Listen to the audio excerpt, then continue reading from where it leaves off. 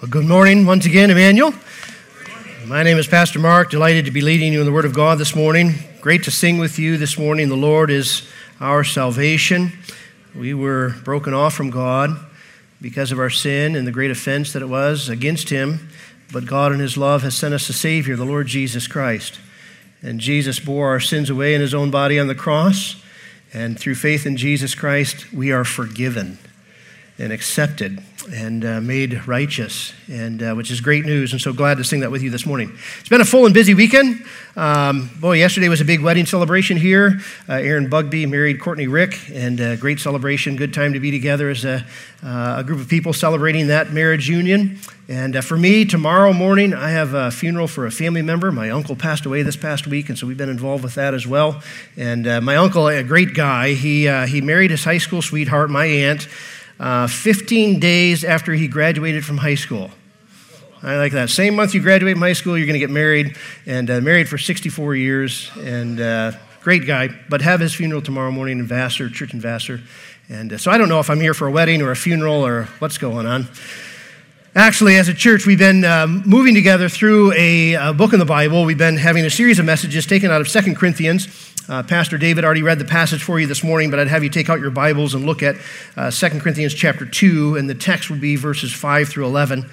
Grateful for this passage. Grateful that, as again, I mentioned this last week, as a church, we work our way through books of the Bible because this is one of those passages, again, that if we were just a topically driven church, we may not ever hit this topic, but the text is going to lead us into something that's very helpful for us as a church community.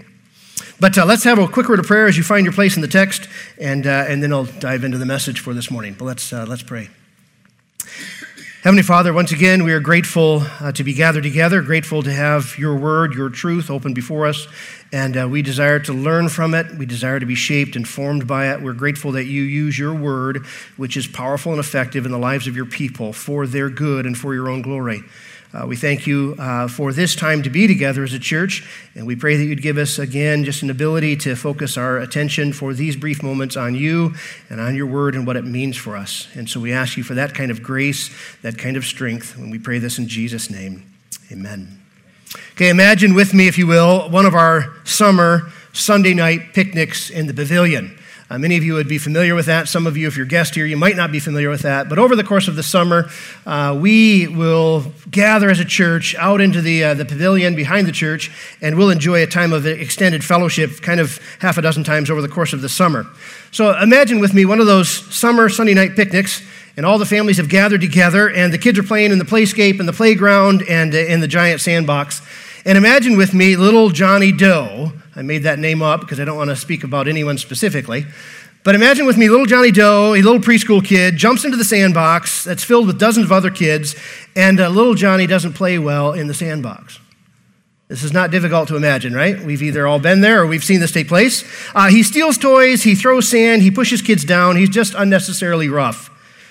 Mom and Dad, of course, see this happening, and they jump in, and they pull little Johnny out of the sandbox, and they pull him aside, and they give him some verbal correction, and they give him some positive instruction, and then they put little Johnny back in the sandbox, and he pulls the same stunt, and he causes the same degree of conflict there in the sandbox. So Mom and Dad intervene again. They intervene again, and this time with a little bit more severity, a little bit communicated seriousness, and some family embarrassment because it's their son that's causing the grief in the sandbox. But they give correction again, and they put little Johnny back in the same sandbox, and it's the same response. And so finally, Mom and Dad just pull little Johnny Doe from the sandbox. He's done. He's done for the night. He can't play, can't be cooperative. He can't play there and have other ones be safe, and so he's done for the night, and out of the sandbox little Johnny goes, and he's not permitted to play there until he can get himself together. Now, again, this is not difficult to imagine, right? We've all been there if we've raised kids, or we've certainly seen that play out with other kids in the sandbox. But with that illustration in mind, let's move, if you will, from the shallow end of the pool to the deep end. Imagine with me, we have a member of the congregation, a church member who is being uncooperative and disruptive within the church in ways that are disruptive to the church's fellowship, destructive to the church's unity, harmful to its progress and faith, and detrimental to its joy in Christ. What do you do when it's little Johnny's dad is the one causing problems within the church community? What do you do when you have an uncooperative, disruptive church member? You see little Johnny in the sandbox, that isn't a big deal. That's kind of an easy button. We've all been there or we've seen that happen. But little Johnny's dad, when he becomes disruptive within the Christian community, that is a big deal. That is a big deal, for how we conduct ourselves toward one another within the body of Christ influences our development as people, as new creations in Christ. Last week, as we were together and we were making our way through this letter, we were reminded that, God's people comfort one another. We were greatly encouraged by that message. God's people comfort one another. We were also told that God's people grieve one another. And there will be times when we will be offensive. And there are times when we will be offended. Because when God's people gather together, people who are being made perfect, when they gather together, the imperfections play out in less than perfect behavior, and we end up hurting one another. And it's inevitable. Now, we know from the Scripture that love covers a multitude of offenses, and we're grateful for that. There's just a whole host of offenses that happen as we do life together as a Christian community, and love covers a multitude of offenses. We also know that love keeps us from keeping a record of wrongs that we hold against one another. We know that most offenses can be handled and dealt with on a personal level. It doesn't need to be a community church level. But how do we handle the person within the Christian community? How do we handle the person in the church who is causing division? Disrupting the unity, breaking the fellowship, harming the life of the church. Might be practical, huh? We have a baseline for behavior for people who are new creations in Christ and who regularly meet together. As a church, we don't have to make up our own rules.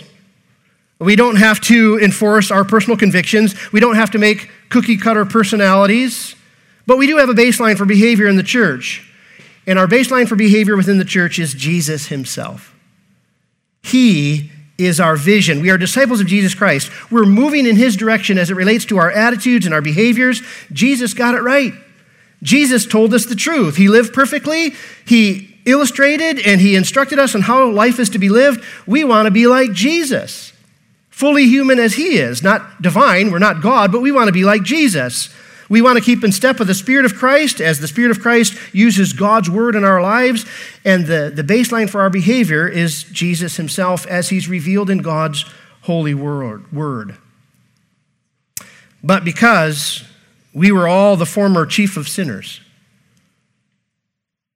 because we were all kind of the worst when we heard the gospel of Jesus Christ and believed on Jesus, and because none of us have yet arrived at perfect sanctification, at any moment, any one of us might become the ones who are unruly. None of us are above that. And that's humbling. And that's also helpful. My greatest problem in the church might be me. What helps us? What helps us together from becoming unruly? For by one offering, God has perfected forever those who are being made holy. And as we are being made holy, the imperfections often play out within the Christian community. What helps us from becoming unruly as a congregation? Most often, the help that is needed happens in the context of the gathered community as it responds to the ministry of God's word as we regularly gather together. The word of God is powerful and effective. The Word of God confronts us and convicts us and corrects us and instructs us and directs us and shapes and forms us. And it does it to the whole of us, all of us together, over a long period of time.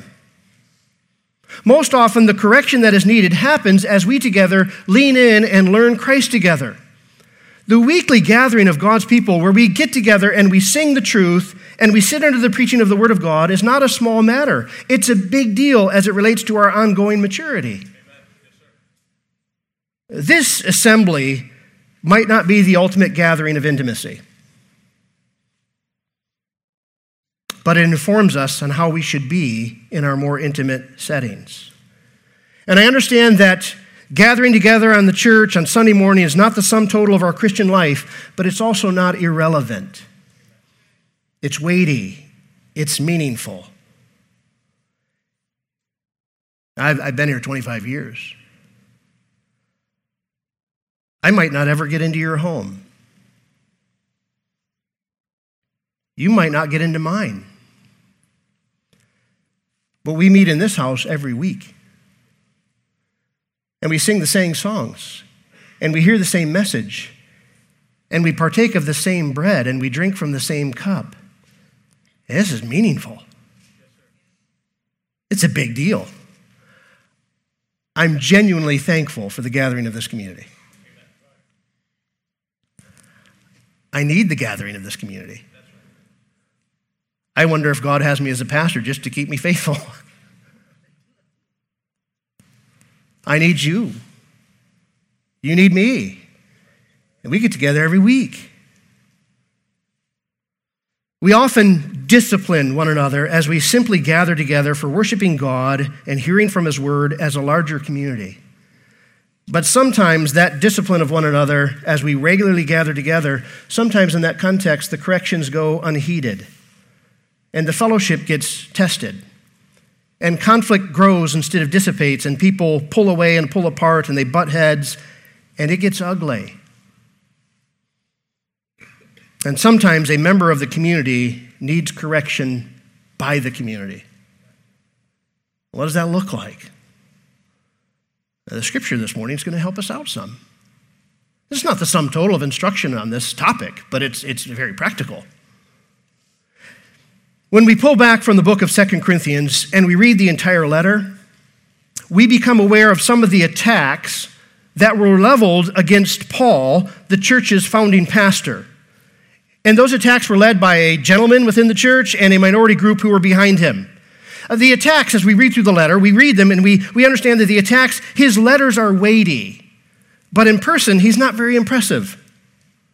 He writes these great letters and they're very powerful, but when you see him, you're like, he's not impressive at all. He doesn't look like a leader. He looks more like Elmer Fudd than Superman. You want to line up behind Elmer Fudd?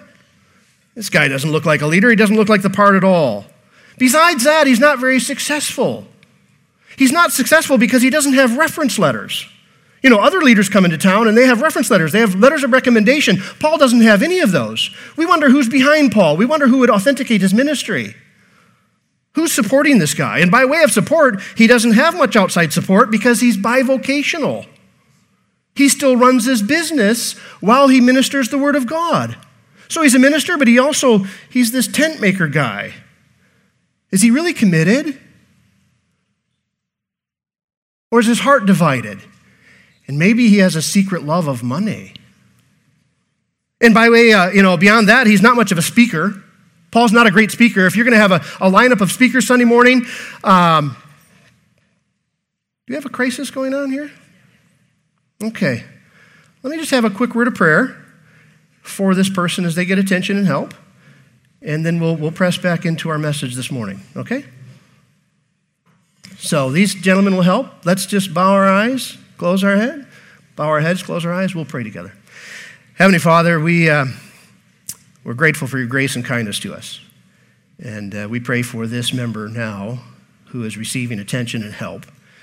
We pray that you would minister mercy and grace to her and strength and comfort and peace as your spirit in her inner person provides that strength. And we pray for those who are caring for her that the help would be good, beneficial, right, and blessed. And so in all of this, we ask for your help. We ask for your protection and your provision, and we're grateful for it. And we pray this in Jesus' name. Amen. All right, thank you, gentlemen. Going back into this letter, let's redraw our attention, if we can, for a moment. There are people who are attacking Paul. And they've said that he's not very impressive, he's not very successful. They question his level of support because he's bivocational, he's not a great speaker. He also seems to regularly change his mind. And, he said he was going to come and stay all winter, but then he came and then he left, and then he was going to make a visit twice, but he only visited once. And there were people within the community using that against him. Instead of considering the extenuating circumstances, they were judging Paul's character and rendering Paul to be unreliable, fickle, unfaithful, and inconsistent. And the attacks on Paul were hurtful and unfounded. But more than hurting Paul, it was devastating to the church. The church is getting ripped apart by this conflict. Because of the personalities involved, this was bigger than just a person-to-person disagreement. That would have been taken care of differently. Paul, if it was just a person-to-person disagreement, Paul might just bear the burden himself and bear the loss. He would have said that in 1 Corinthians chapter 6. If someone offends you, why don't you just bear it? Take it to the cross. Leave it there. Paul might have done that, or he might have confronted the person personally. But because of the personalities involved and because this contrarian group were involved, the church is being brought into this conflict as Paul's ministry is now being questioned. And Paul is the one who brought the message of the gospel to them. And Paul is the one who they are receiving positive instruction on how to live this new life in Christ. But there's this group in the church led by this ringleader who's attempting to undermine Paul, and as he's undermining Paul, it's disrupting the faith and unity of the community. They had, if you will, a real bugger in the sandbox. Someone who's not playing well, throwing sand, pushing people down. And there's a minority group that is lined up behind this key leader. Well, what do you do? What do you do? Let's press into the text. Look at verse 5. We're finally there. This is in the context of what we looked at last week. Verse 5, now if anyone, and this anyone is actually a someone, we're going to find out in just a moment. Now if anyone has caused pain, he has caused it not only to me, but in some measure, not to put it too severely, to all of you. Paul, as I said, was the target of the attacks, but the church was being negatively impacted by the pain of this conflict. The conflict was ripping at the unity and the harmony and the fellowship of this church. Something had to happen. Now, Paul, as we've already read in the beginning of this letter, Paul has already made a painful visit to this church. And following that painful visit, he has sent them a painful letter telling them what they ought to do.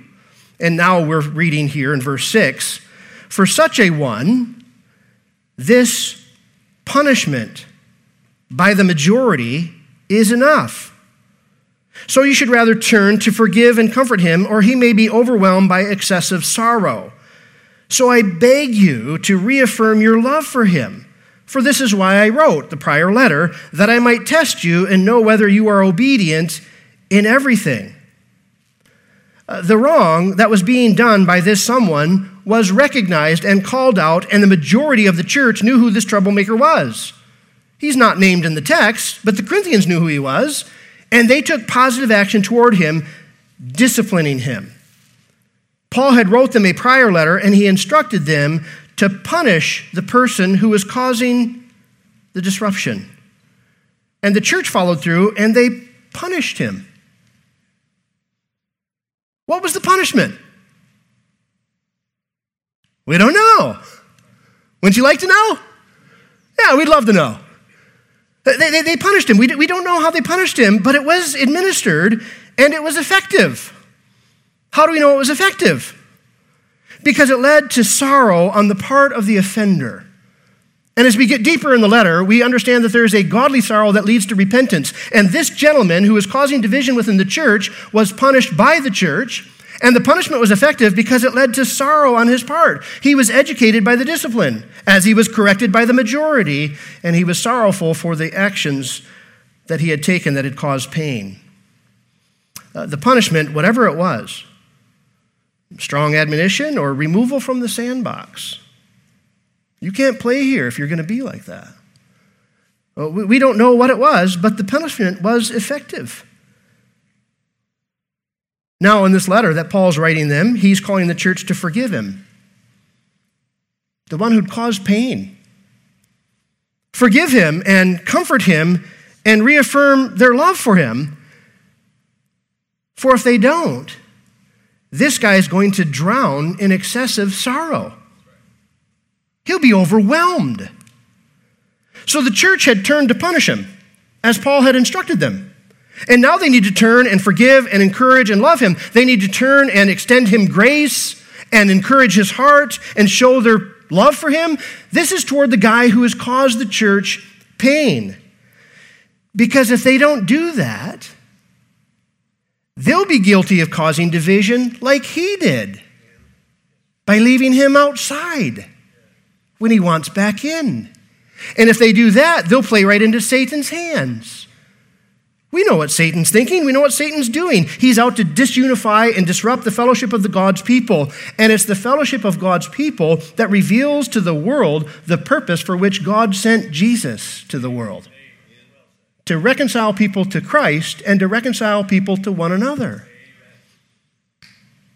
So this is a big deal. They had a bugger in the sandbox. They had to punish him. We don't know what the punishment was. But they punished him, and whatever it was effective. It led him to sorrow. And now Paul's saying, you got to reach out to him, forgive him, extend him grace, show your love for him, encourage his heart. Because if you don't, you'll just be on the same path he was on and causing division. You see, without forgiveness, there's no moving forward. At verse 10, Paul writes to them and he says, anyone whom you forgive, I also forgive. Indeed, what I have forgiven, if I have forgiven anything, has been for your sake in the presence of Christ, so that we might not be outwitted by Satan, for we are not ignorant of his designs. Christ works for the church. Satan, the adversary, works against the church. We're not ignorant of the thoughts of Jesus, nor are we ignorant of the thoughts of the adversary, because they have been revealed in the Scripture, and those thoughts are contrary to one another. Jesus unifies, Satan divides. A good question for any one of us who regularly meet here together would be, is my attitude, is my actions, is my conduct benefiting the unity of faith of this church as we press on toward maturity in Christ? Am I helping this church to become one? Helping this church to become one. In the Corinthian church, the attacks were directed toward Paul, their founding pastor, the apostle of Jesus Christ. Paul was deeply hurt. The church was being divided. The offender had been repentant, and Paul's response was to forgive the sorrowful offender. And Paul was the one who was the most attacked. And Paul's the one saying, no, you need to turn and forgive him. Instead of waiting, if you will, to see what the church would do, Paul says, I forgive him. I forgive him first. And it's his forgiveness that would free and educate the church to do the same thing. Because now the majority group in the church who were supportive of Paul are saying, hey, Paul's forgiven this guy. We ought to do the same thing. They can now forgive and encourage and love him, because Paul, the one who is most offended, has already forgiven him. And Paul says in his letter that he forgave him for the sake of the church.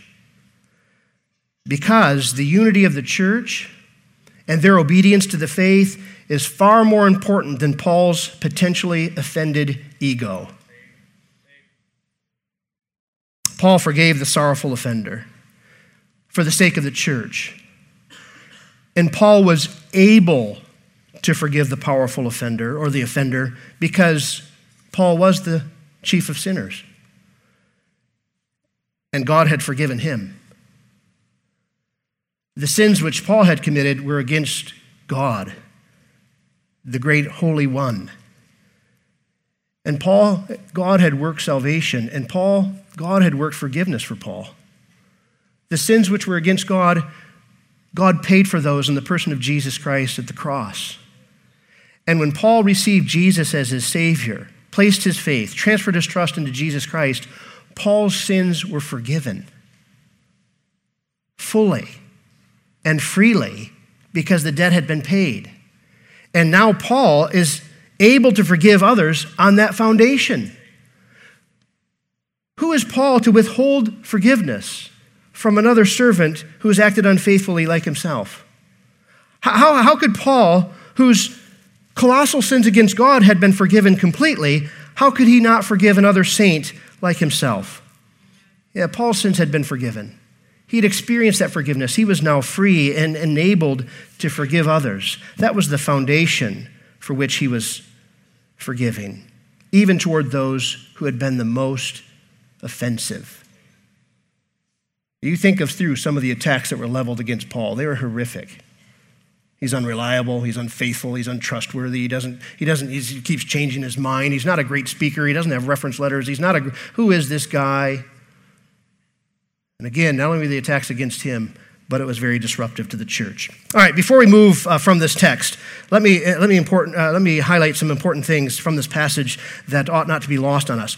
Just by way of information, we're currently in a series of messages through the book of 2 Corinthians, so we're kind of making our way through this letter, and there's just a lot of things to learn from this book. Even before we got here, the elders are talking about where we go with the preaching. It's one of the responsibilities of the elders of this church to talk through the preaching and where we're going. And there was a decision made just recently that when this series of 2 Corinthians is completed, we might do a short topical series on the matter of forgiveness. And so we'll circle back into this. This isn't the sum total on this topic. Forgiveness in our days has fallen on hard times in our culture and in our community, and that seeps within the culture of the church. Forgiveness, to be forgiving, is a sign of weakness. And what do you do about justice? And what do you do about righteousness? And what do you do with the offender? And so this is good instruction, but we'll probably circle back to that. Now, you can test me, because I might be like Paul, and we get done with 2 Corinthians and move on to something else. And you can say, well, he said he's not very reliable. Whatever, we'll see how that plays out. But the plan is, after 2 Corinthians, to move into a topical series, short topical series on this matter of forgiveness. But let's think through some things real briefly before we close. First, I've got a number of points here. First, the offense was real, as were the consequences of the offense. In the church, people were hurt. People were hurt. And people were being divided and ripped apart. This is a hard situation. This is a real bummer. This is pain from within, not persecution from without. And in this situation, the offense in the church is not downplayed. And it's not overlooked. If righteousness doesn't prevail here, there'll be damage. Damage to people. Damage to the church. Second, the offense wasn't a punishable offense. Not every offense is punishable. There are a lot of offenses that just happen within the Christian community as Christians hurt one another, and they don't rise to the level of ripping the church apart, or testing its unity, or its fellowship, or its joy in the Lord. But this offense was a punishable offense.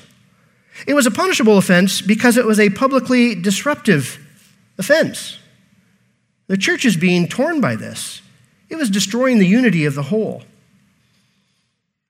Third, both the punishment and the forgiveness were the loving things to do. We need to hear that probably more than once. Both the punishment and the forgiveness were the loving things to do. And the punishment needs to be nothing more than what leads the offender to repentance. It might be a strong rebuke, or it might be separation out of the sandbox, or somewhere in between. But the punishment doesn't need to be extreme if repentance is genuine and the change of heart comes about readily. You know, my wife and I, we raised 4 children. They're now all married and having children, 9 grandchildren, 1 more on the way. We're so blessed and pleased. And I have 10 of those buggers under 5 years old. There'll be offenses this Thanksgiving at our house because sin makes us treat one another badly. And sometimes little buggers need to be separated from the sandbox because they don't play well. But Lynn and I, we raised 4 children, all married. And it is fascinating to discipline our children because they're all 4 very unique personalities. And we had a child that I could give just a strong word of rebuke to, and they would fall apart and be sorrowful and repentant genuinely. And then there were other kids that needed more pain. That's the way it was. The punishment and the forgiveness were both the loving things to do, and the punishment doesn't need to go beyond what leads the offender to repentance, because restoration is the intended goal. Discipline isn't the intended goal. Restoration is the intended goal. And Paul could immediately forgive, because at the very start, that was the intended purpose. And this is the confidence that Paul has in the Corinthians that they're going to do the right thing. He's writing them a letter. He's not seen their forgiveness, but he anticipates that they will, based on his own actions as a leader, but also on their obedience to Jesus Christ for their unity of faith and fellowship. And then finally, it is obedience to Jesus by all the parties. It is obedience to Jesus by the former offender and by the church that will glorify God, unify the church, and defeat Satan's schemes. And that obedience is patterned after Jesus' obedience. He's our vision. We are disciples of Jesus Christ. Jesus obeyed his Father and bore our sins away in his own body on the cross. And through that, Jesus has secured our forgiveness and our reconciliation to God completely. Therefore, the followers of Jesus Christ are a reconciling community, following the example of Jesus Christ, believing him, keeping in step with the Spirit of Christ that's in us. So, here's the message series so far from 2 Corinthians. We began and we said, God's people comfort one another. That's a tremendous blessing. God extends his comfort to his people through his people. And that comfort is real and it's embodied and it's tangible. It's not just something we feel or think. It's actually something we experience. God's people comfort one another. God's people grieve one another. It's a reality within the church. As all of us have been made perfect and are being made perfect, that often works out in varying degrees of imperfection within the community. So God's people comfort one another and God's people grieve one another. This morning we learn, as we continue to press in, God's people forgive one another. And they extend grace to one another. And they encourage and support one another. And they reaffirm their love for one another. And in all of it, thanks be to God, who in Christ leads us in triumphal procession, and through us spreads the fragrance of the knowledge of him everywhere. And that's where we go next week. Next week, we press more into Paul's changing plans, but Paul's effective ministry as he relies on Jesus Christ and does the ministry in his power. Let me close this time in prayer. Heavenly Father, we're so thankful for your word. It is so helpful, so instructive, so beneficial to us. More than that, we thank you for the Lord Jesus Christ, that though we were broken off from you, you have reconciled us to yourself through the Lord Jesus Christ. We thank you that the payment of Christ on the cross was sufficient for the sins of the world.